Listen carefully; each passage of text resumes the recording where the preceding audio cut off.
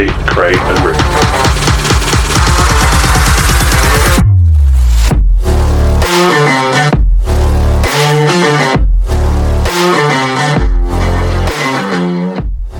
Welcome back, everyone, to the Footy Feast podcast, the place to tune into if you're hungry for more footy content. Episode 7 this week, fellas. How are we? Good. I'm glad that Jay Schultz interview is finally coming out. We had that one in the back burner for a while, but it is ready to be released, so that's exciting. Otherwise, good. Just working through a weekend of no football on other than the AFLW, but we did go along, so we'll have a little bit to talk about in that space. Richard?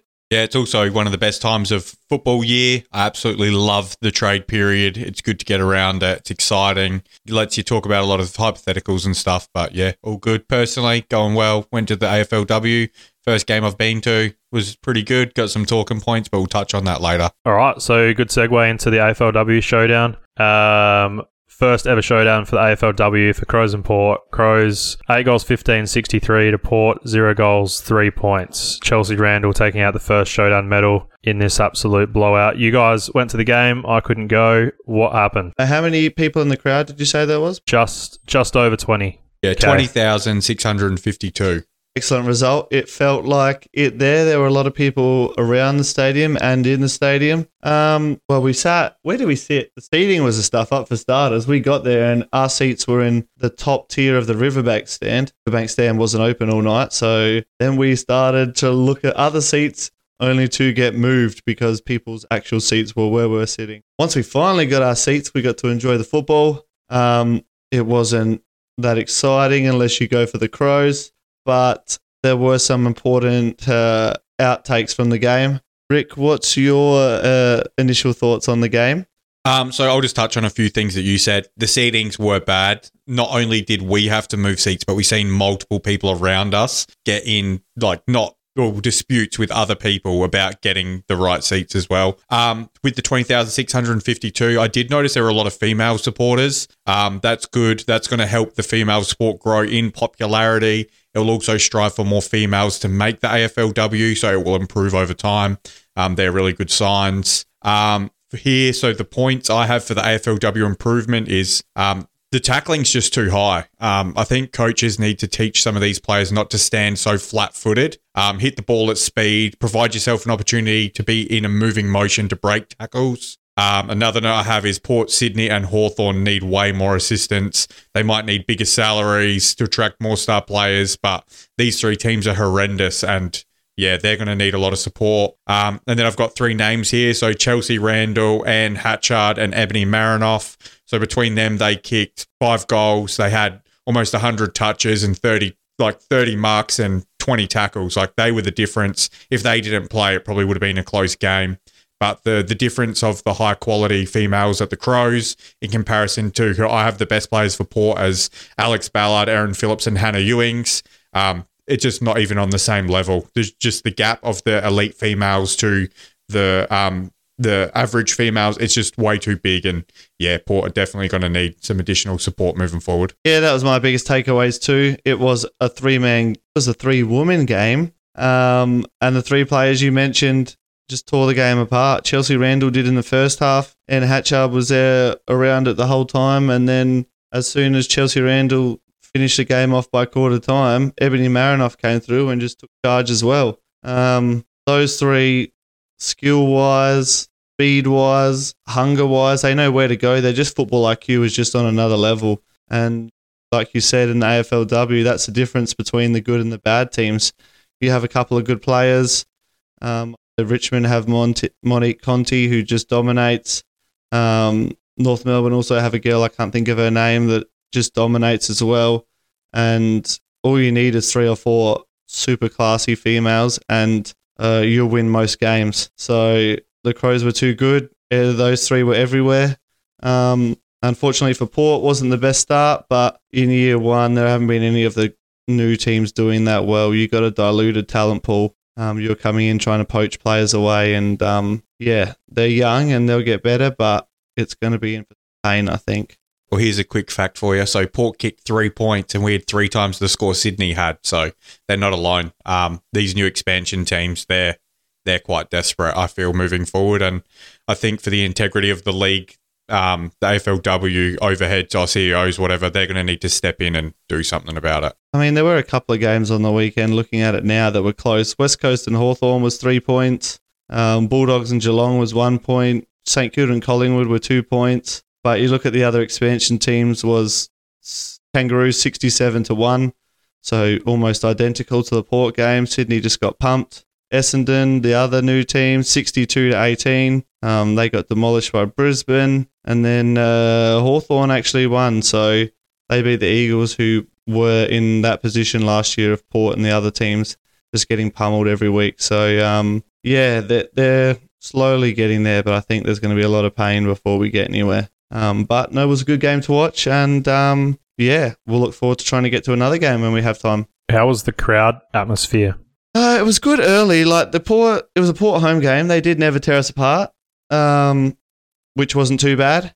We had all the 20,000 pretty much in the bottom level and in the second level, so that made for a bit of atmosphere. But the whole life got sucked out of the game about 10 minutes in, once Port realised that they had no chance. People were there, happy. A lot of families there. Strong female crowd watching as well. So, a few different things from what you normally see at the football in terms of like the mix. But it's good for the game. I think the kids love it, and it's definitely popular amongst a few different demographics. So it definitely has a place, and I like it actually being on this time of year. That's something I actually want to say. Like playing it over summer, not the best idea. Like playing it now has actually been really good. People are still in the grips of footy season, and flowing on, we're going to get 4 or 5 rounds of clear air now from the AFL men's, taking us into the Big Bash season. So I think this is a great time of year for it, and it's been great to put it now. All right, so for those loyal listeners and the ones that follow us on socials, you would have seen that we launched a new logo this week. So if you haven't seen it, go on socials, have a look. But if you have, flick us a message, let us know what you think of the new logo. It got designed by one of our mates, Jordan DeSena. He is a loyal listener. He's been listening from the start of the podcast, so shout out to Jordan. And any of those following along with the AFLW fantasy, he is very serious about it. And his overall ranking at the moment is 55 out of the whole AFLW fantasy league. His team name is Air Jordan. So if you want to follow him on Twitter, his whole journey is on there week by week. He's also just released his new EP, which is called Alone, on Spotify as well.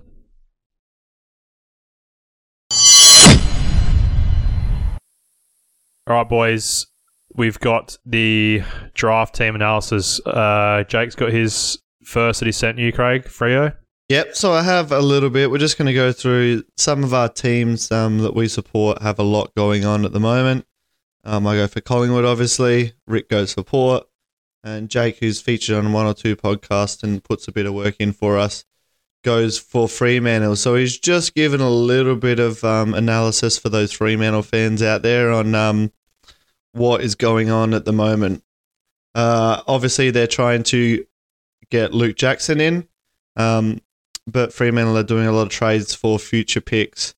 Jake says that Fremantle are banking picks for next year's WA heavy talent pool.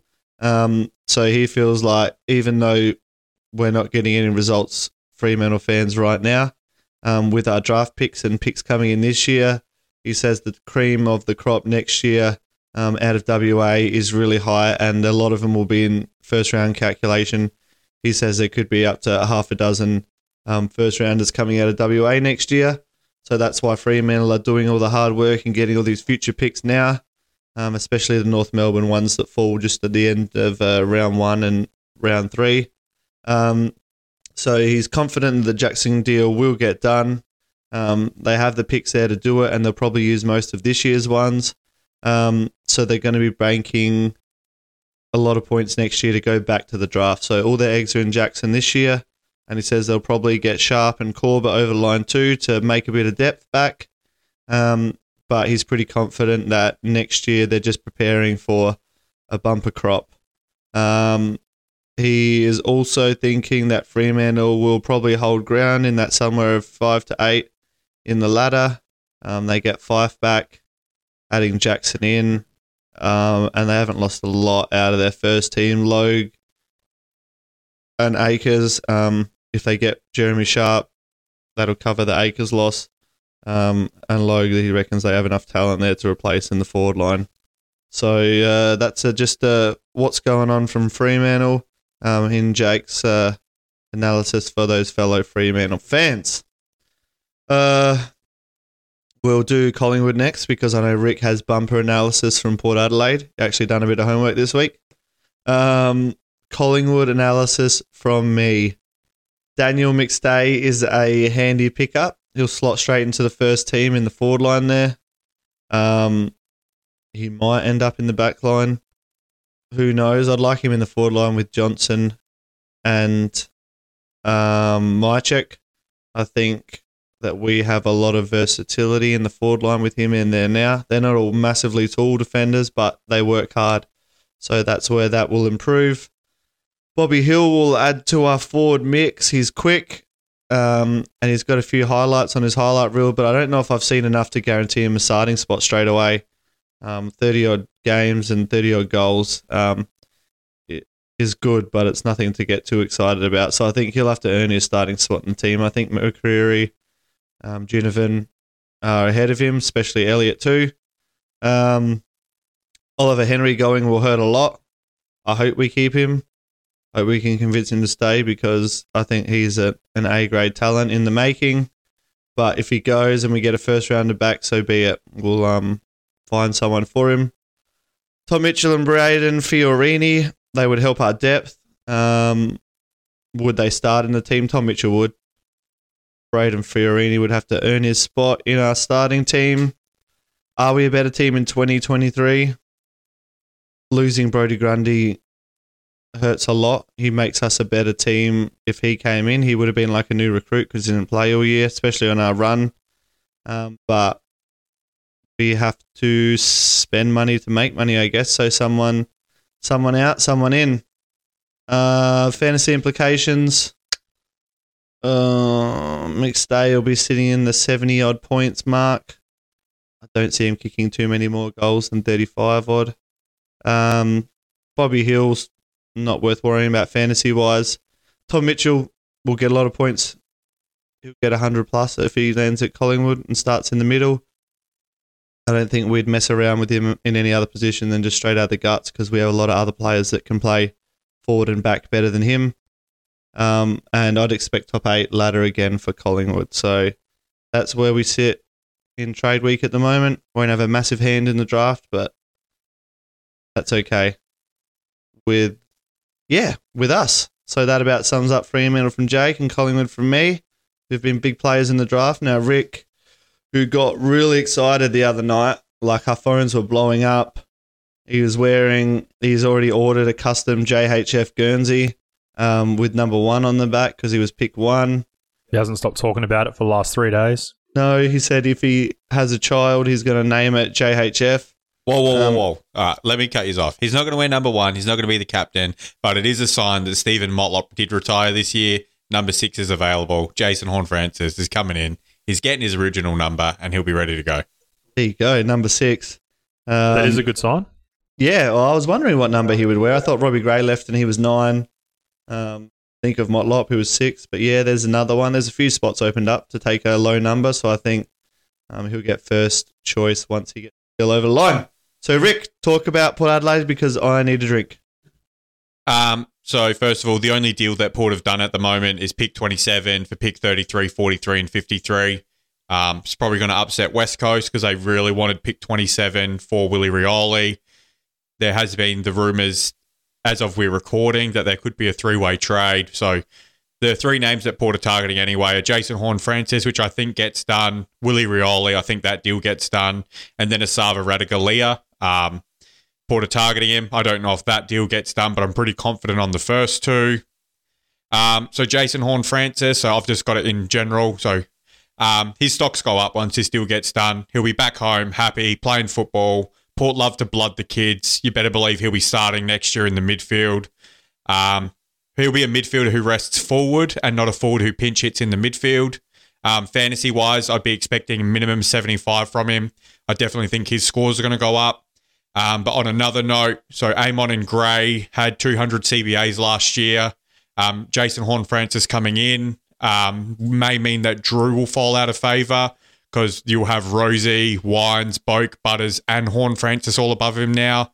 And then probably some natural progression. So if you're a Drew owner, it's probably time to cash out now, I imagine. But if you can get your hands on Horne-Francis fantasy-wise, get him in. He might even have forward status next year. The next player is Willie Rioli. Once again, same situation. He's coming home to SA. I feel like he's going to want to prove himself after his shady past and his suspension. I do probably think he's probably going to be our best small forward next year. He kicked 14 goals last year at West Coast, who was stinky. Expect at least 25 goals from him at Port Adelaide next year. Fantasy-wise, he's not a fantasy-friendly player, so I wouldn't worry about him. But this will also, I believe, affect two other players in a good way. So Zach Butters and Connor Rozee or Jason Horne-Francis won't be relied as small forwards anymore, letting them play more midfield role. So I dare say that their midfield time will go up. Obviously, their scores will go up because Willie Rioli can fill that hole. And Sam Powell-Pepper become quite a good medium-sized forward this year, being Port's second highest goal kicker. So that forward line will stabilise a little bit better without Rozee and Butters needing to be there. Radaglia, I don't think this trade will happen, but if it does, it will be awesome. He'll be a big key lockdown defender, which is what Port Adelaide needs. Both of our lockdown defenders aren't very big. Radaglia, super athletic, can lock down on the big tall forwards and let the other defenders take the smaller forwards, so it would be good to get him in. Once again, fantasy-wise, not relevant. Port's ladder prediction. So I think Port will probably be around the same mark. There's a chance we make finals. There's a chance we just miss out. I feel like we'll be fighting off the Bulldogs, the Carlton, the Richmonds for that 8th place finish. Three things I have here, which I want your opinions on, and just let me know what you think. So these are three facts or points of difference that I think Port Adelaide will have next year compared to what we had this year. All right.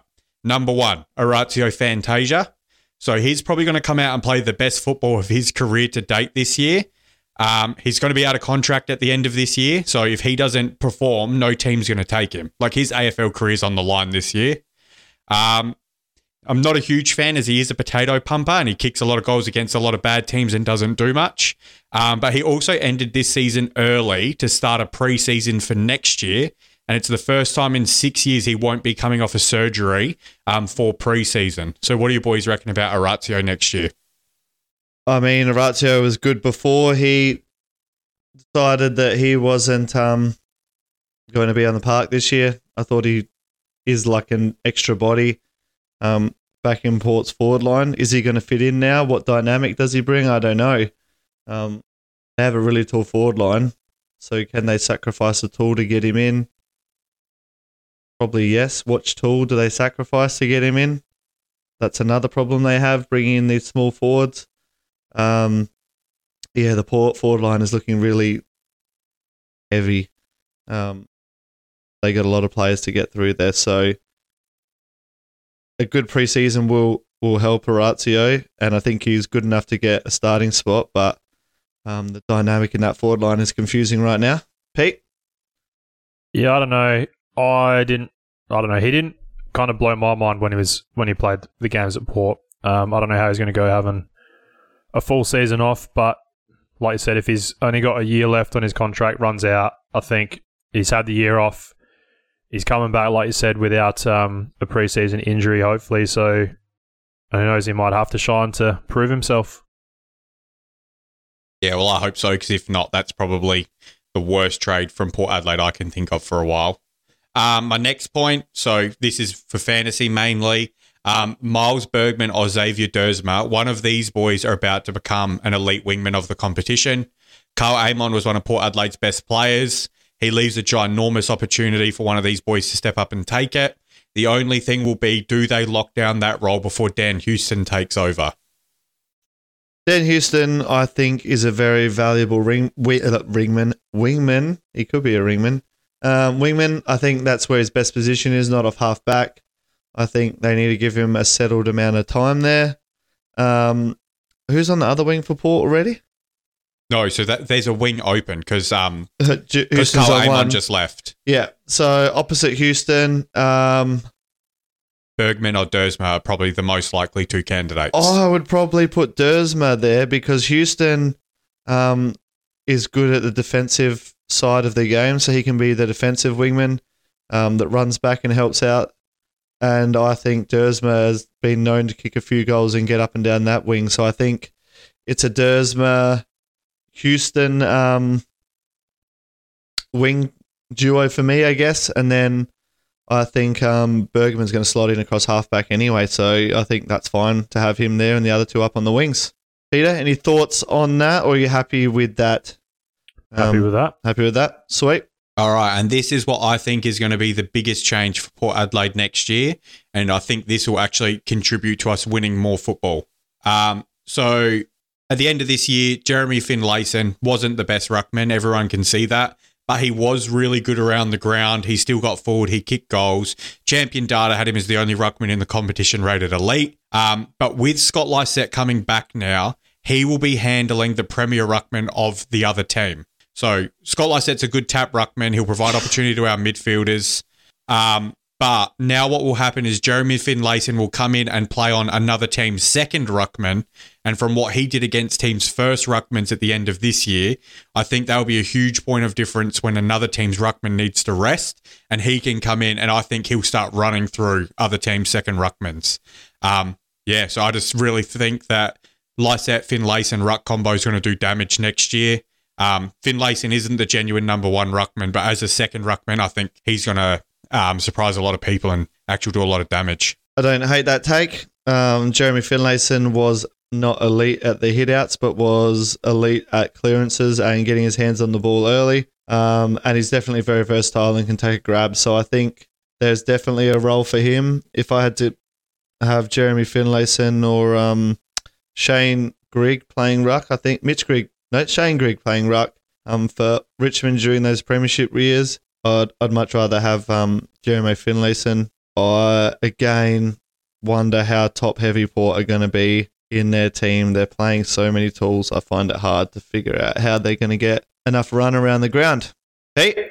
Yeah, I think I liked Finlayson. He definitely, you could tell he didn't have quite the tank for how much running around the ground he had to do this year, being thrown in the ruck, but I think he'd be better for it next year. I think I'd rate him pretty highly.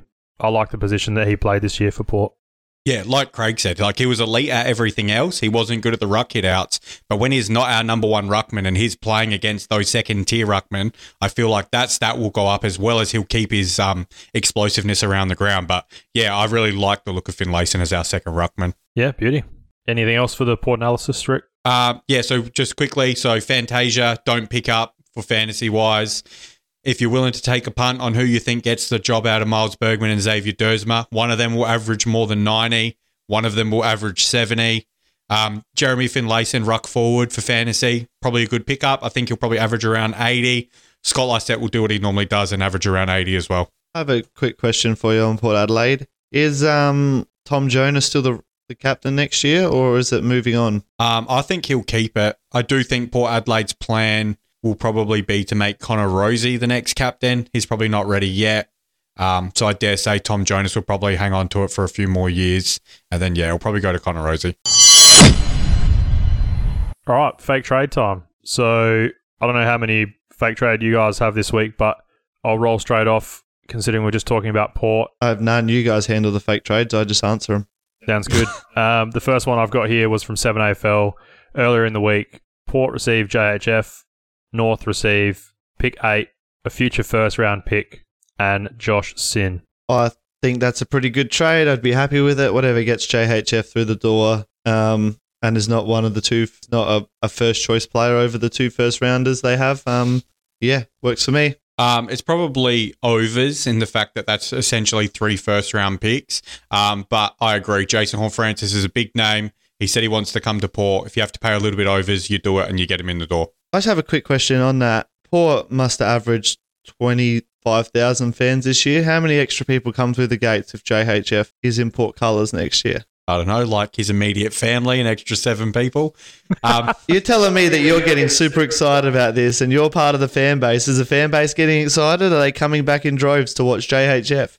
The problem with Port Adelaide is we had a really big drop-off this year. So a lot of the hype fans, once they realised we weren't good, stopped coming. Are they coming back now because JHF is coming? Because there's no one with more hype than this kid. Potentially. It's more going to be based around how Port play. Round one, how many fans or are Port getting? 40,000 plus for the first game. Beautiful. Easy. JHF is bringing an extra 15,000. I look forward to that. Continuing, Pete. Sorry.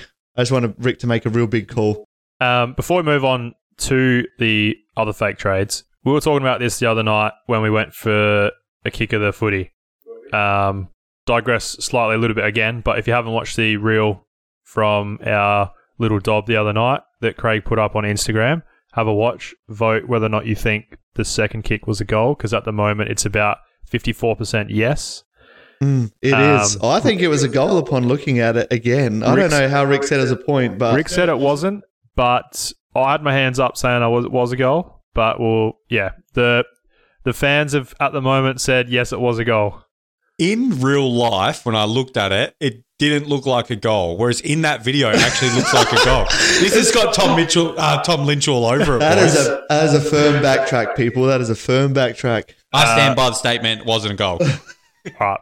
So, moving back to the digress before that, but we were talking about this trade-related topic while we're having a dob. We're saying how Rick just said before, that trade with JHF, the fake one, is essentially 3 first-round picks. Where have we come to that players are now being worth 3 first-round picks? Like, what are you boys... I know, Craig, you said that, when is that going to stop? Like, the precedent's been set now for a while, a couple of first-rounders, now third-rounder, if that's going to be a thing. Well, it's just getting a bit out of hand, isn't it? Yeah, I mean... For those of you that watch the NBA, it started off with a couple of picks, and now to get any sort of superstar player, you need 10 first-round picks, 10 second-round picks, and to trade off all your best players in order to get one player through the door. The AFL is heading this way if someone doesn't put a stop to it and say, these players are good, but they're not worth trading 3 first-round picks away. Like, there has to be a line drawn. Is Luke Jackson, who had one good grand final game, is Jason Horne-Francis, who was a brat off the field and couldn't bring a decent first season together, worth 3 first-round picks? I don't know. I know if I had 3 first-round picks, I'd be looking at a Clayton Oliver, a Petrarca, a someone of name. So, like, to think about it, if that's what you get for a JHF and Jackson, then what's Oliver and Petrarca and Paddy Cripps and Sam Walsh go for 5 first-round picks? Because that's the floor right now is 3 if these trades are going to go through with 3 first-round picks. And that's giving up such a big amount of your future with even 3-round picks is a big amount of your future. Yeah, it's huge. Of the club. That's massive. And we put it up on our poll about what Adelaide was prepared to trade for to get JHF. Yeah. And that was the start of last year, wasn't it? That was the start of last year. And what that's turned into since was Adelaide would have given up Josh Rochelle. They would have given up Jordan Dawson because that pick was traded to Sydney that they had in there. And they would have given up pick 5, which is turning into Isaac Rankin, all to get JHF. Now, I'd argue JHF looks like an amazing talent, could be a generational talent, but for your team, 3 first-choice players in who are quality first-choice players in Dawson, JHF, and Rankin far outweighs what you're paying for JHF. So. Well, just on that topic, we did put that question out, and just so you know, 53% would still take Jason Horne-Francis over those 3 players. Oh, really? Yeah. So he was in favour of JHF? 53% voted that North Melbourne did the right thing, kept the picks, and got JHF. Like, I was surprised. 'Cause I vote on all the polls with what I think, and I voted the Crows. I thought this was going to be a landslide. Just while we're on it as well, we did just speak about it, so I did also put another poll out. Who's worth 2 first-round picks? Jason Horne-Francis, Luke Jackson, both on neither. The highest one was 42% said Luke Jackson's worth 2 2 first-round picks. Then the next highest was neither are worth 2 first-round picks. Then it was both are worth 2 first-round picks. And Jason Horne-Francis come in last for is he worth 2 first-round picks? Yeah, and he's worth more than 2 first-round picks. And it looks like Freeman is going to give up more than 2 first-round picks for Luke Jackson too. So back to Peter's original point, where is the cutoff line on what any single player is worth? And what do you think? Should the AFL start kind of putting a sanction or a cap on? Well, they have. They said you can't trade more than one future pick in the first round if you don't have a second round, or I don't know what that works as. Yeah, but and without getting a pick, without getting another one back as well, you can't trade. Yeah, so the AFL has tried to handicap teams mortgaging the future, but I'd argue the Crows get 3 200 gamers in Dawson, Rankin, and Rochelle in for Jason Horne-Francis is much better for their team makeup going forward than just having Jason Horne-Francis. He would need to be Dustin Martin Grand Final, Gary Ablett Jr. Yeah, to be worth those 3 to a team. Like that's the level you're putting him at. They also aren't 3 average tier players either. No, they're not. They're A grade. Well, Dawson came in and basically changed our whole season. Rochelle projects to be an A grader. Yeah, projects to be one. And Rankin was brought in with pick 3 in the draft, assuming he's going to turn into an A grader. So you're giving up 3 picks for one guy when you can have all those 3 in your team. I think that is bizarre that poll was 53% for JHF. There must have been a lot of Port fans in there voting, I swear, because, Yeah, honestly, it blew me away. I think I can come up with 5 names where would you trade 3 first-round picks for them? Do you want to hear them? Go. Would you trade 3 first-round picks for Nick Daicos? No, I would not. No, not. Wait, are you saying 3 first-round picks, or are we saying the 3 players at the Crows? No, 3 first-round picks. Like, if you've got 3 first-round picks... Would I trade them for Nick Daicos? Would you trade them for Nick Daicos? Nope. No. So that means you boys are not even close to Jason Horne-Francis. Nick Daicos' year was way better than his. Yeah, it would. I don't think anyone's worth 3 first-round picks. That premium is so high. 3 first-round picks. Like, that's crazy in my eyes. Yeah, when you're getting to 2 first-round picks should be the most you ever trade away. You can add a second or third or something, but on those first-round talents... something like that, but just... You can't trade 3 first-round talents away for one player. All right, Aaron Norton is worth 2 comfortably, not 3. Agreed. Andrew Brayshaw. Ooh, probably worth 2 again, but I wouldn't think 3, no. But like, think about it. If you're comfortable to trade 2 first-round picks for Taranto, Andrew Brayshaw's younger and better. So why would you still get 2 first-round picks for him? Like, just out of curiosity. Well, Taranto was a first and a second rounder because it was pick 19 that and pick 12. So very first pick of the second round and first round for Taranto, really. But 2 first-round picks, but 2 high first-round picks. Does that change it? To a top 10 picks? Do you want to be more specific? I'm happy to be more specific. All right, 1 top 10 and then 2 later. Yep. No, not even 2 later. Still 1 top 10 and 1 later. Yeah, and then maybe like a late second or an early third or something correct. like that. Yeah, But you can't trade not 3 first rounds. Nah. All right, next name, Sam Walsh. He gets 2 first rounders, and you'd probably want an early first round, almost a top 5 or 6 pick in there with another first rounder. But yeah.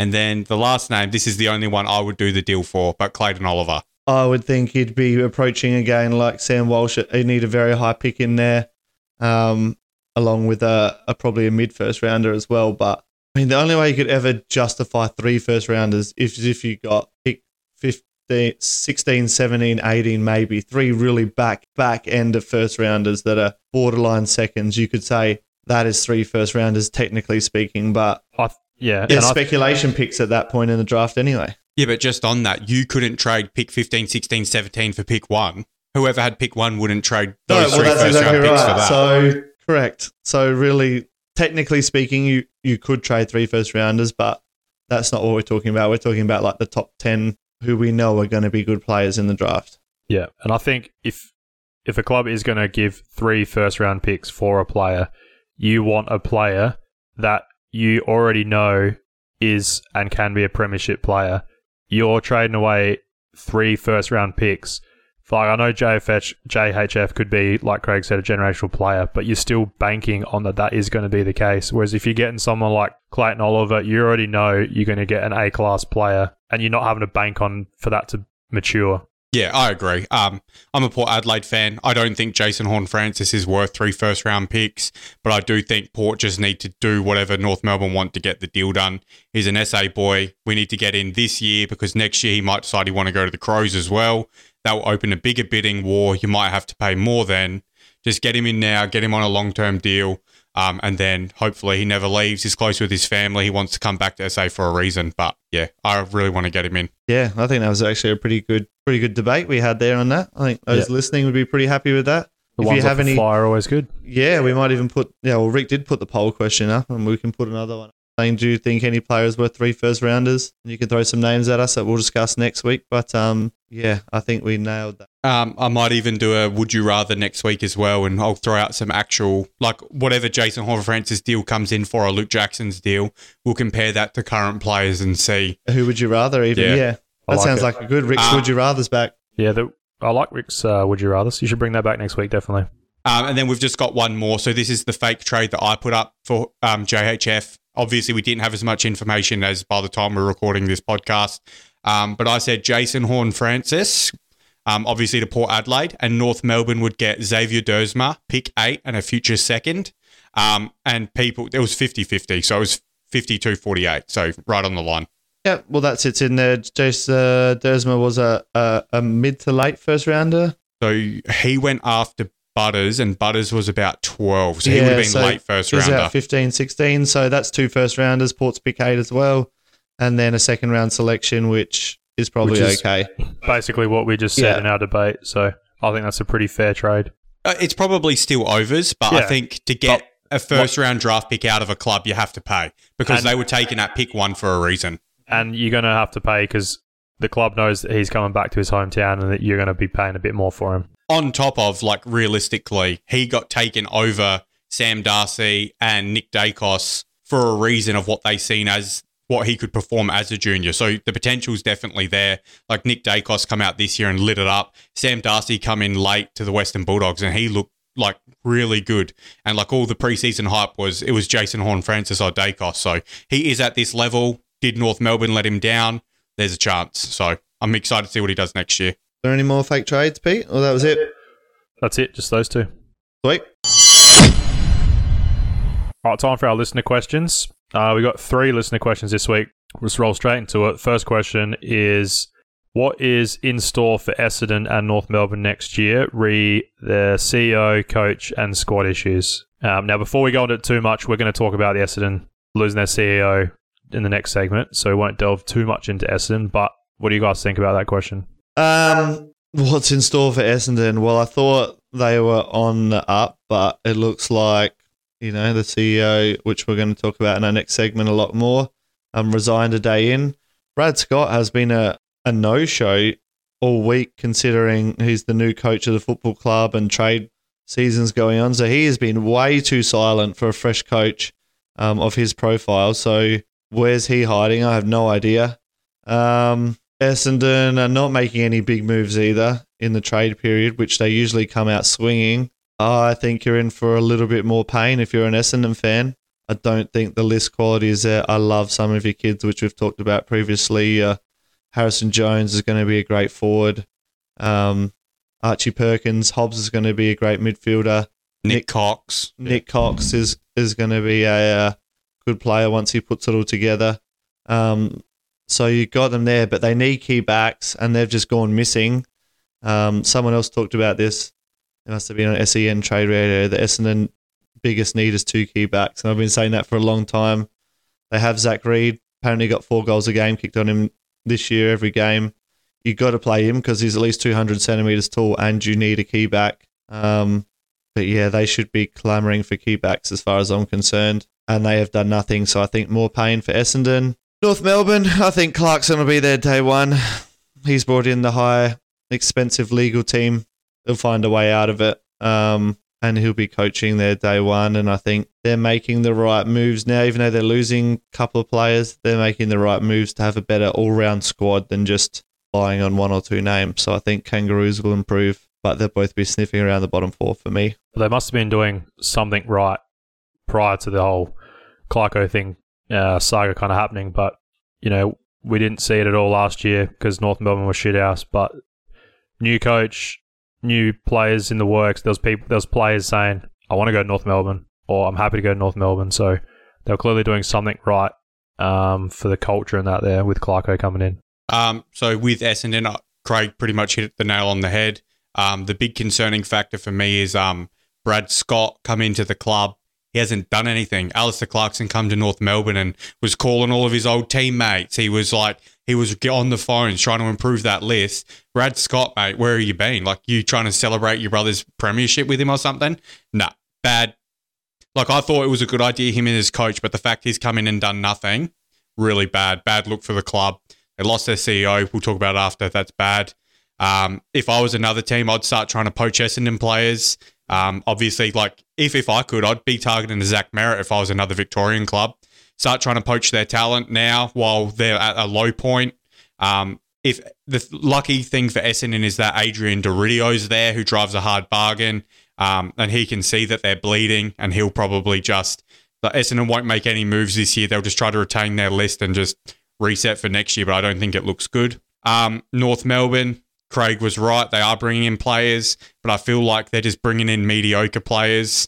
They're at the bottom of the table. They're bringing in all these backup players like Darcy Tucker, and all these players aren't first-team players on the other lists. So I doubt that they're going to be much better. The kids that they do have with natural progression with like LDU and Jai Simpkin, they're still going to be the premier players, and now they're just filling spots with bodies. It's probably better than what they do have, but as for a rise, there's, like Craig said, they're still going to be battling around the bottom. Yeah, that sums it up for me, those two teams. What's our next listener question? Our next listener question is, if you could trade for any key forward or back into your team, who and why? That's a very good question to our anonymous question person. Collingwood are in more need of a key forward than a key back, I would think. Someone who can just break a game open. Who would I love? Charlie Kerner obviously had an amazing year, but I'm looking at a Max King, a Ben King, someone 200 centimetres tall that can take a contested grab, is agile, and that's something we need at Collingwood more right now. I thought that probably always hurts us in those games late where Mason Cox pops up and does it randomly, but he's not of that quality. We need a big, tall, 200 centimetre quality forward I would have at Collingwood. Rick, what do you need at Port? And I'd be thinking in the back line if I were you. Yeah, mine is why not have both and take Aaron Norton. He could probably be one of the best key defenders in the AFL, but he's so good forward that they play him as a forward. Obviously, his draft year, he was renowned as the best key defender, and now he's turned into an elite forward. Port Adelaide's problem is Charlie Dixon can't take a mark. Aaron Norton can definitely take a mark, so he can go up there and assist up there. Or if we needed him down in defense, he'd be able to be an elite defender as well. So you got to settle him. You got to settle him in one spot. Is he a forward or is he back? I said the question said one forward or one key back. What are you settling Norton in? He's both, mate. No, what are you settling him in for? He's not coming to your team unless you tell him what position he's playing. He doesn't want to be fluffed around. It doesn't actually say. It doesn't specify one. Or whoever wrote that shit question, can you specify next time, please? Well, it said if you could trade for any key forward or key back. Or back for your team, who and why?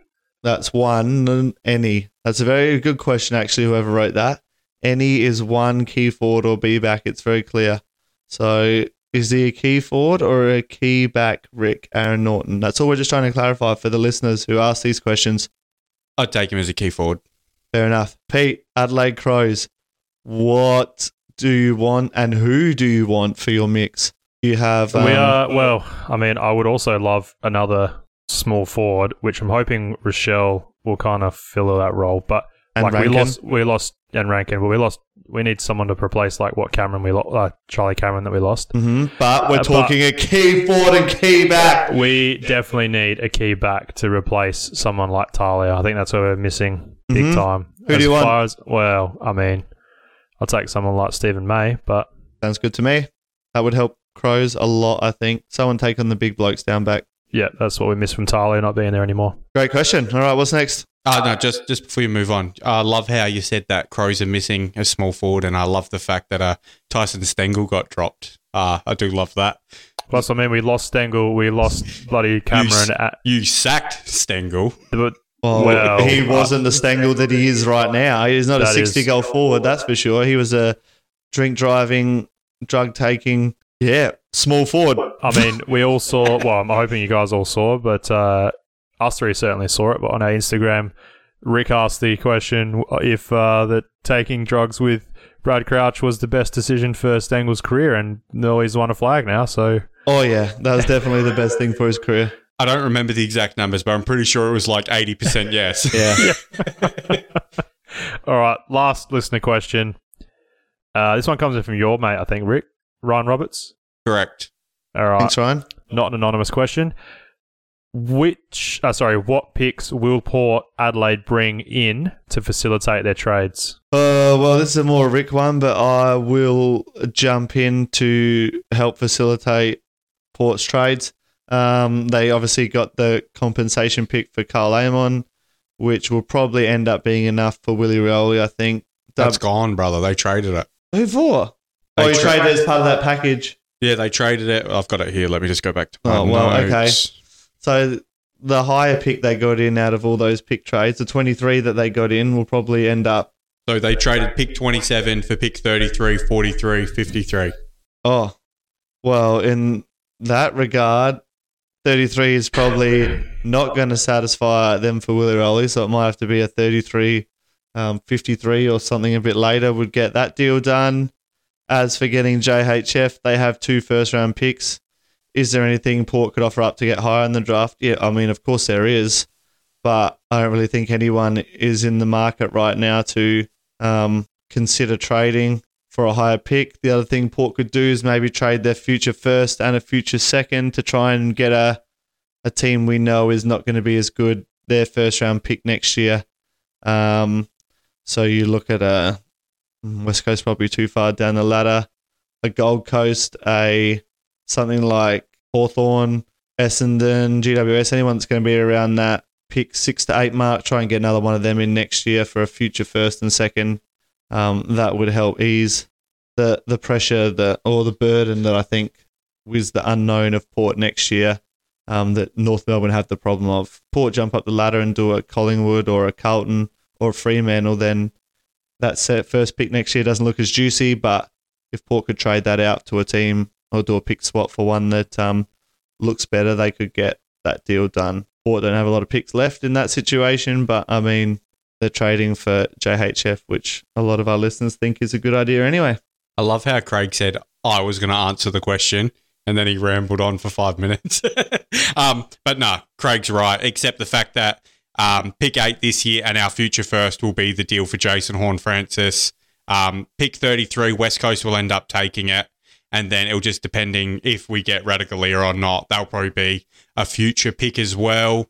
Or maybe even... I doubt it, but Geelong probably aren't going to want the scuff picks at the back of the draft. But I don't think Radicalier gets through. And I don't think Port go to the draft this year either. All right. Before we move on, I just saw something on Twitter that I thought was pretty interesting. What do you guys think about this comment? That Geelong win the flag, end up with Bruin, Bowes, Ollie Henry, and pick 7. Is that incredible list management? I mean, yes. And while Geelong did win the flag, they are a fucking old team still. They are like 28 years old average. So I don't know if they can have a dynasty as a 28-year-old team. They might be able to, but I'm not seeing it.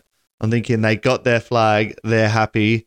They win another one. That's unprecedented with the age list profile they have. But I think they need to get young talent in.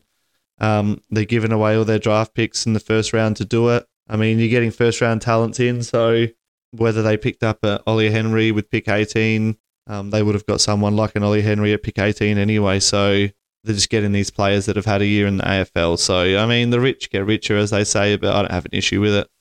Richard? Yeah, you nailed it with your last point. The rich get richer. If Geelong didn't win this year and they were just an old crusty team, no one would want to go there. The fact that they're good, these young people are like, let's go to a good team, win some games, hopefully get to play. But at the same time, half those players you've played are going to struggle for spots on the team because they're not going to drop a Patrick Dangerfield for a young guy when he's at the end of his career, still playing well. Yeah, like it makes sense what Geelong are doing, trying to rejuvenate their list as they can still win games. But yeah, good for Geelong. And like Craig said, the rich are going to get richer. And this is the reason why North Melbourne are bad and takes a long time to rebuild, and the good teams stay good because none of these good young kids have said, I want to go to North Melbourne. They all want to go to the best teams. And this is why there's the imbalance. Yeah, I was listening to Matt Rendell on Trade Radio, which we all love listening to. So if you have already listened to it, then I'm sorry. But when he was talking about how these teams rebuild and how long it takes to be a rebuild, it sits in the 8 to 10 year mark that these teams have been winning their premierships in. Your Richmonds, your Hawthorns, their drafts peaked, and all their draft picks and all their stuff really peaked in years like 6, 7, 8, 9, 10 is when they actually get the fruits of their labour for their drafting. So North Melbourne are going to have to spend a lot of time down the bottom, and some of these other teams before they get even close to nailing that premiership. It takes a long time to build a list. So they're getting talent in North Melbourne, but it's not A-grade talent, it's B-grade talent. The problem is, so if you never drop that low, you've got the potential to be around the mark for a long time. It's when you let the ball drop and you hit rock bottom, you can't get talent anymore. You're getting all these good kids who are going to leave. It just becomes the vicious cycle at the bottom. So, like, if you go back and listen to one of the earlier podcasts, I was like, my literal saying was, where's Port Adelaide's Sam Walsh? We've never had a pick 1. Pick 4 is the lowest pick we've ever had. With that, we took Chad Wingard, who left anyway, who was South Australian. So it's not like we could have done it any better. He was one of the better players from that draft. But Port Adelaide have always been around the mark. We've never hit a rock bottom like North Melbourne, because when you get to that point, that's when shit's bad, and then you can't rebuild quickly. Whereas Geelong, we just won a premiership. Yep, our team's old. Everyone wants to come here.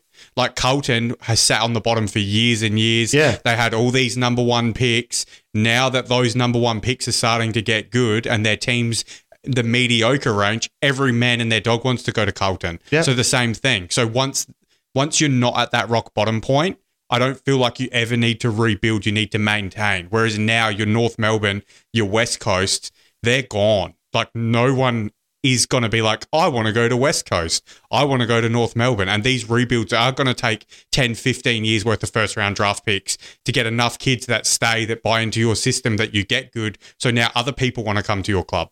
Yeah. So it's just the luck of the draw at this point in time. I don't have a problem. I don't think it's unfair or unequitable at this point in time. I think it's just that the some teams are just going to naturally rebuild quicker than others, and it comes down to more than just players, and it comes down to coaching and development and a whole lot of different things. So your Sydneys and Geelongs have found a way to keep around the middle and up, and other teams have to slog it out down the bottom and get up. That could be resources, it could be many things, but Richmond hadn't won a final for 20 years before they won 3 grand finals. So everyone quickly forgets these things. And I mean, North Melbourne under Brad Scott made 2 prelims, which I can tell you that a number of teams out there would kill to make 2 prelims and have a chance at grand final. Lucky Essendon hasn't. I don't even know. I'm not going to shit on Essendon anymore. They already cop it, but they haven't won a final for 20 years. So. We still got that coming up. Oh, bloody hell. Yeah, we've got to push through because I reckon we've got a pretty long podcast coming, boys. Spot on. We'll move on from that. All right, so it's been talked about a bit, so I think we'll only briefly touch on this, but the Essendon saga with the CEO, after one day of being in the chair, CEO quit. What do we think about that, boys? I'm going to let you guys handle this because I know you feel stronger about it. I have one key point, and that is that I think we should celebrate people getting the job. I don't think we need to go out and look up everyone's personal life and history as soon as they get the job as Essendon CEO. He went through the process. He won the job. Checked out okay. Let him do his job instead of beating him up in the media, but the media will always try and bring you down. That's life. What do you think, Rick, with the being told either, well, you can't hold a position at your kind of religious belief church and at this club? Well, they're saying he is not suitable for the job because of his religion and his other affiliations. So it's kind of like stupid because they're alienating him based on his beliefs because they don't align to their beliefs, but that doesn't make it right. They're like calling the kettle black. They're doing what they don't want him to do. So it's really bad. Essendon, they're going to hit rock bottom. They're going downhill. Like I said, we've already spoke about it. Coach come in, did nothing. They just lost their CEO.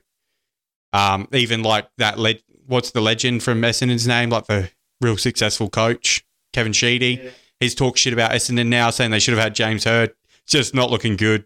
On the list of how bad things are, I reckon Essendon are going to dip below the stinky Saints soon. So we've got to come up with a name for Essendon. That's where I'm at. I agree. I think Essendon they're going to absolute flop even more next year. This is just ridiculous. I don't understand why Brad Scott hasn't come in and hit the ground running like we saw with Clarko. But yeah, I mean the comments on Twitter are pretty harsh for the CEO who's quit. The media's slagging him pretty hard.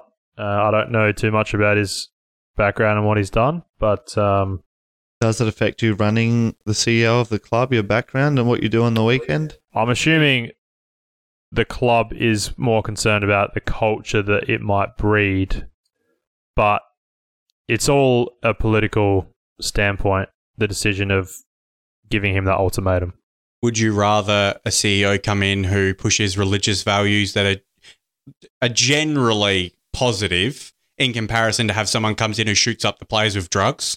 So, well, I mean, yeah. Who said he's going to push his Christian views on anyone anyway? Exactly. We're not saying he's going to, but they had a guy who's shooting up the players with performance-enhancing drugs and they want him back. Yeah, well, that's correct as their coach. So, yeah, I have no idea what Essendon thinking, but, I mean, if we knew about this stuff before he got appointed, I'm sure they would have just not appointed him. But also... I disagree. I feel like if they knew that, like, why would you sack... You can't sack someone because of their religious beliefs or a position they have. That's discrimination against him. Like, maybe it's because he kept it secret, then it's come out and they can have an issue with it. But if you're upfront and honest about it, you can't not employ someone based on their religion. And also, like, that's should be part of your vetting process for the job anyway. I'm sure he's not... If he's part of a church group or a specific religion, I'm sure he's not discreet about it. Like, most people are pretty open about their religious views, so I can't imagine that he would have been hiding it. Yeah, he's not in a cult. He's not trying to hide anything. Exactly. So, yeah, once again, I think the media obviously played a big part in it, but yeah, I think if you're a Essendon supporter, if you've got any mates that are Essendon supporters, it'd probably be chucking them a text message to check their welfare because it is a bad time to be a Bombers fan. The Bombers are going to bomb out this year. Want to have any mates that are from Essendon because they're no mates of mine. Oh my God, Jace, no, Travis Cloak is the head coach of the VFLW team. Travis Cloak, you're a traitor. You're dead to me, even though you won a premiership. Good cut off there. No, don't cut off. I was just looking at the Essendon BNF.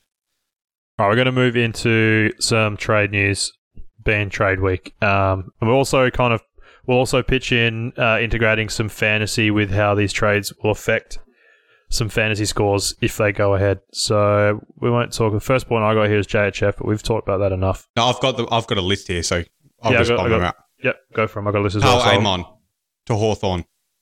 Up or down fantasy? I reckon down. I think he'll be a more consistent player. No, see, I've got down as well. I reckon he had an exceptionally good year for Port. He's gone to a worse team who aren't going to give him the ball as much because they're not winning as much football. I think he'll be worse. He'll have a more consistent score because Amon had some games where he went like 150 and then he dropped down to 80. Yeah, but now he's going to have a lot more like 80 games. Yeah, that's what I'm saying. It's going to be more consistent. He's not going to have that ceiling like he did at Port. Oh, yeah. Yeah. Bobby Hill to Collingwood, so he averaged 47.4 last year. He goes up if he gets consistent games. Yeah, but irrelevant in fantasy. Can't really go down much from 47, can you? Tim Taranto to Richmond, he averaged 95.9 last year. I feel like is going to depend on where he slots in and if he's going to keep his DPP. I think he's an up. I think he starts in the guts and they play him there all day. I think he's going to be up. I'm calling it against the Tide. So I'm hoping an up because I'm holding on to him in my keepers. Only one player at Richmond averaged more than that last year, which was Jaden Short. I agree, and I think that they're going to be a lot better, and he's going to be right in the middle there, and he just finds the ball. So up for me. He gets 100 next year. Yeah, I sat on the fence and put him as blue. He's going to be around the 95 mark for me. That's fair. Jaden Hunt, so he averaged 42.8 to West Coast. 42.8, did you say? Yeah. Oh, well, he should beat that, surely, if he starts in their team. Got to be an up. I also have a note here, who cares? Because he's not relevant.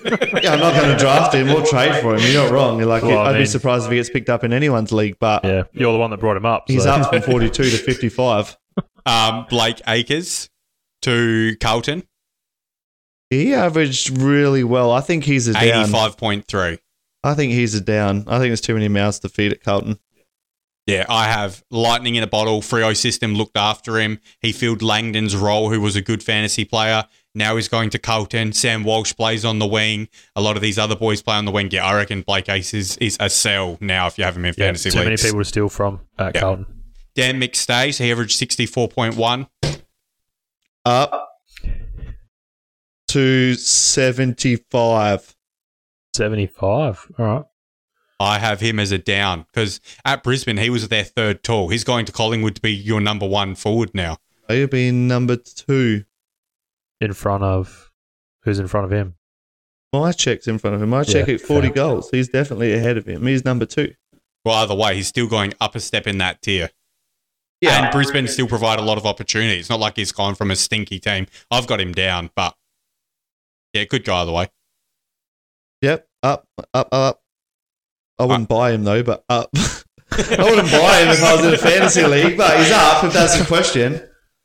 Here's one. Liam Jones. He averaged 0 last year. I'm on the fence. If the new COVID strain comes and he still doesn't want to get vaccine, so I'm going with a 0 again. I have, it will go up, but I also have another note here that says, who cares? It might be a who cares, but in our league with spoils, he might actually be relevant. One other note I do have here, though, is Ed Richards will probably be an up because of Liam Jones coming in. Yeah, I think we will definitely like Ed Richards for an up this year. Griffin Logue to North Melbourne. Nah, he's not an up. He's a hold probably in their back line. I mean, a lot of ball will come down there, so I mean, he could be an up. Tom Berry to Gold Coast. I'd be surprised if he even gets a game. I don't even know why the hell they wasted their time on him. He's the shit, Berry brother. I couldn't even get... Nah, he won't be in their starting team in round 1 next year. You can pencil that in now. He'll be their VFL captain because he will not play in an AFL game. Yeah, I agree. How bad have some of the trades been? I can't believe they traded like pick 46 for him. Like Brisbane would have delisted him quite comfortably if you didn't offer him for trade. They just like, yoink, we'll take those points. And Ben Long. I didn't know what he averaged last year, but I wouldn't consider him in any fantasy league. Yeah. No, pass for me. Yeah, that's it. They're all the trades that actually have happened. There's more that are being floated around, but that's all that's official. Well, I'm just reading something on Twitter, and Rick, I'd love to get your opinion on this because it is in relation to JHF and the Crows. So this came out 30 minutes ago from Richard Douglas, the former Crow. He has says here that he has claimed that Adelaide's midfielder Jake Saligo will end up being a better footballer than JHF. Rick loved Jake Saligo too. Rick was high on Jake Saligo in the middle. So that is interesting take. Jake Saligo will be a good player, but the difference is he is going to be, at very best, he would be a Jack McRae. Like just a high accumulator, good outside player, from what I've seen at this point anyway. Whereas Jason Horne-Francis is 19 and he's built like a tank. He breaks tackles now. He kicks goals. He can take wicked overhead marks. The player you're trying to compare is very different. And I would rather a Patrick Dangerfield clone compared to a Jack McRae clone any day of the week. And that's what you're comparing. You're comparing outside accumulator to a midfield tank. I have a really good question off the back of that I just thought of with my genius mind. And it goes like this. In 5 years' time, will JHF or Jake Saligo be the best player in their team? Peter, will Jake Saligo be the Crows' best player in their team? Will you stop looking up porn at the same time as we're doing our podcast? I just read your Travis Cloak article here. Oh, yeah. Okay, that's good. Answer the question. Will Jake Saligo... I missed the Saligo... question. Go again. Will Jake Saligo be the best player at the Crows within 5 years? In 5 years' time, will we be saying Jake Saligo, best player at the Crows? Oh, I don't know. Probably not. Port, Rick. You're not Rick. You're not Port. Your name's Rick. Rick, will JHF be Port's best player in 5 years' time? I'm going to have to say no, but only because I feel like Connor Rozee in 5 years' time is going to be an absolute beast. You think Connor Rozee is going to be a better player than JHF? Say it on the podcast right now for all our listeners. You just said it indirectly, but we want to hear it from your mouth. We want to hear you come out and say Connor Rozee is a better footballer and will be a better footballer than JHF. Because in 5 years' time, we'll know if JHF is a good footballer or not. Chris Judd won Brownlows at 22, 23, so he should have won at least one by then. Will he be the best player at Port Adelaide? I'm going to have to say no. No! Oh, no. And you're trading the whole football world for JHF. You're trading 8 first rounders and 6 seconds for him, and he's not even the best player in your team. That's outrageous. What we just Stop the podcast now. That's it. I don't think we can go on any further. What we spoke about before, though, like for what player would you trade 2 first-round draft picks for? Connor Rozee would go for 2 first-round picks right now. Yeah, I reckon Connor Rozee, on his current form, probably would go for 2 first-round picks. Connor Rozee at the midpoint of the year wasn't even worth 1 first-rounder. And then suddenly Connor Rozee decided to go through puberty and now is worth 2 first-rounders and is better than JHF. Oh, you banked a lot on half a season, you Port fans. Oh, one thing you have 12 games you've put all your faith in Connor Rozee. One thing you have to remember as well is Connor Rozee has a trait that no one else can just train to. His speed is like elite. Like if he wants to run away from you, you can't tackle him. He also has a trait that he only plays half a season of good football every year. That's another trait that he has because he only played half a season of good football this year. So what? He ended up with 15 Brownlow votes last year. So did Carl Amon. Yep, but listen to this. Carl Amon's not there now, right? Number one. And number two, if he starts as a midfielder, how many Brownlow votes do you reckon Connor Rosee's going to get next year? 15 because he didn't decide to play. He only plays half a season. All right, here's one for you. Connor Rozee will get more Brownlow votes than anyone at Collingwood next year. Oh, that's a good bet, Craig. I am happy to make that bet right now because we have a player on our team that's already better than Connor Rozee and he's only played 20 games of football. So that is the easiest bet I've ever made. Connor Rozee was sleeping on the side of the road while Nick Daicos was out there performing. Okay, so he slept for half the season and got more votes than Nick Daicos. Who are you referring to? Yeah, because he was in a much better team, Nick Daicos, so there were a lot of players stealing votes. Jack Chris, right. And he's in a better team. Jordan DeGoey, Gunn, everyone. Connor Rozee. One more question, best Craig. Player at Port Adelaide. Crazy. When was the last time a Seagull in defence won a Brownlow medal? There's no Seagulls in defence.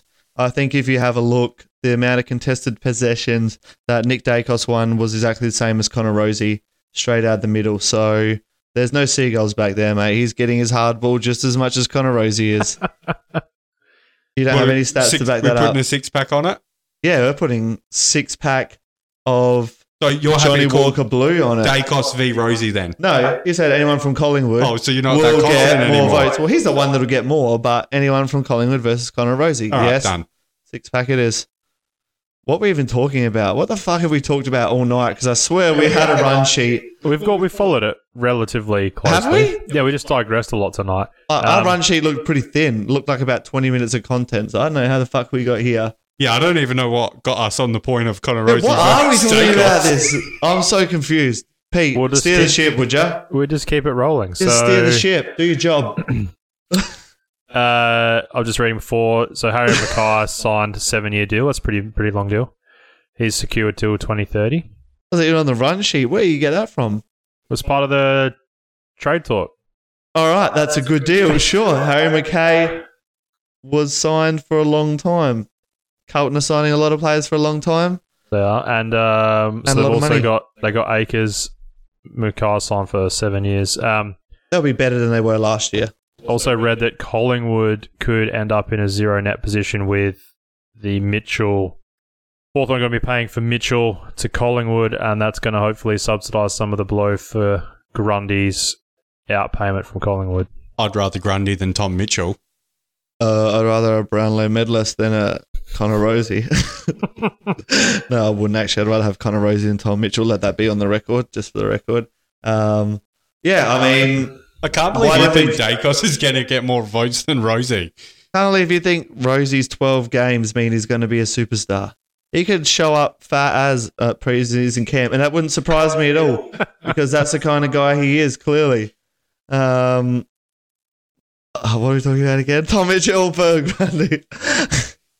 Well, they should just traded Tom Mitchell for Grundy, like if that's the case. Just swap him straight to Hawthorn. They need a ruck. We need an overrated handball machine from Hawthorn. So, yeah. Actually, hopefully he goes there to dilute the votes at Collingwood, because apparently... He probably would, actually, now you say that. He probably would. The bet's already been made, though. What are we up to in time-wise on this podcast? Like 3 hours? 4?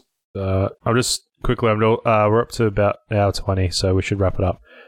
Hour 20? Yeah, that's obviously pre-edit. But this three-way trade with Port Adelaide that you mentioned before is trending so highly at the moment. Well, I really hope it happens, because Port Adelaide win that trade by the most, and then it is probably West Coast, and North Melbourne are burning themselves. Apparently, guy from West Coast in Perth has come out and said West Coast want more if that deal is going to go through. They're not happy with what they get. Yeah. All right, let's wrap this up and we'll go into Rick's Reach Out. Rick, reach out. Rick's Reach Out! Rick's Reach Out! Welcome back to everybody's favourite segment, obviously surrounding me, Rick. So I'm just trying to find it now, actually. Who's been your successful reach outs in the meantime? We'll talk about him, Peter, while Rick's thinking. Well, we had Jay Schultz. So we said that last week, but we'll release that this week because we finally got the all clear from him. We had Matthias. We had, regrettably, probably the first reach out was a streaker. Yeah, I'm not sure about that. That was the bottom of the barrel, so it's going up from there. Yeah. Hashtag live action if anyone wants to see him at his best. We try Stereotop Thursdays. Potentially have a radio DJ kind of bloke in, and we potentially have an AFLW footballer. So there's some stuff in the works. I mean, the first probably... Well, I reckon it took us 10 episodes to get like a guest on. So, I mean, but in that, 10? We're at 17 now. So from 10 to 17, we've had about 4 or 5 we're trending up on guests. It's getting there. We just need to get the reach out a little bit further. So was that a pun? It wasn't, but I'll take it. Yes, we need to get the reach out further. Okay, have we stalled enough? Are you ready? Have you found I'm ready it? now. Okay. All right, beauty. Let's kick it off. So, first of all, we got followed by the first actual legitimate AFL player this week, boys. Heat clapping sound, please. Thank you, everyone. So, happy everyone, about that. Who do we get followed by? Brad Close from Geelong. Premiership player. Come That's out huge. and followed the podcast. We're going places. That's amazing. But What do you mean, but? the bad news is he also unfollowed us pretty quickly. What the fuck? I don't know if he's seen the shit I've talked about Joel Selwood. Not a big Joel Selwood fan, just if people haven't realised. That's a good point. But either way, so what I did is I decided How quickly did he unfollow? within a few minutes, like because So we're not talking like an accidental follow unfollow straight up. potentially it is. But so what happened is I decided, shit, he's friends with us. If I inbox him, it's going to go to his primary inbox. Yeah. So I sent him a message saying, hey, Brad, first of all, awesome work in the GF and your success. Thank you for the follow. Really appreciate it. I've seen you have been on other podcasts and would be honoured to have you on ours. Let us know, if it's something you're interested in. But then he also unfollowed us. So I thought, do you know what? Fuck you. I don't like Geelong as it is. I really didn't even want you on the podcast that bad. Yeah, well, you're not that great. Yeah. But then I actually called him out, tagged him in it, shared it as a story and said, thanks for the follow, then the unfollow at Brad Close. You're a true gentleman. Yeah. That was very tasteful, calling him out on his follow, unfollow. And has he followed back in after that post? No. And just And so no you know, response? Joel Selwood isn't in the AFL anymore. Brad Close is the new Joel Selwood to me. Don't like this bloke. Okay. Joel Selwood is, not Joel Selwood, he was already on Rick's stinky list. All right, so it looks like when Port play Geelong next, Close is going to get heckled big time by Rick. Bloody oath he is, mate. All right. What a All podcast. Right. Yeah, it's been quite a podcast. Anything else before we wrap it up, boys? Nah, like Just, the new logo, listen to our thing, tell everyone you know about our podcast, even if they cannot hear. Tell them anyway and like it on Facebook. Cause, Sign language it to them, you're yeah, saying? sign language it to them. Like, we would love some more follows and listener questions and all of that sort of stuff.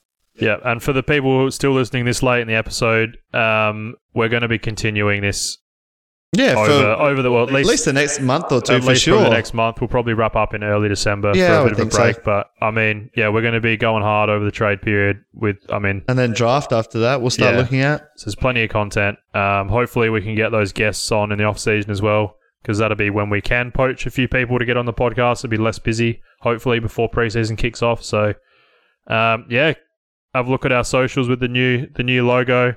We might even have some merch out soon. I know we really want to get that. We are going to get... Now we've got the new logo, we've got some merch. We are going to get... also, tell us what merch you want. We'll put a poll up. Yeah, what merch? We're also going to be releasing a YouTube channel soon, so we're going to have... we'll put the video content of the guests that we have, so I'll put up the one from the Showdown Streaker, we'll put up the one from Mateus, and we've also just recently got the Jay Shorts one, so that'll be up on our YouTube as well. So, that's a wrap. Last thing from me. Can't believe old mate here fucking thinks Daicos is going to get more Brownlow votes than Rozee. Rocky Hunter with a big call. Oh, there it is. I was going to say, we have not given you shit about Rocky Hunter all day, and there was actually no fuck-ups this week for any players. No, well, all our episodes are named after fuck-ups, so... No, this one's definitely Daicos more Brownlow votes than Rozee, question mark. Yeah, I don't think that's far off either, because Nick Daicos got 3 less votes than Connor Rozee, so I don't know why you think it's that big a gap.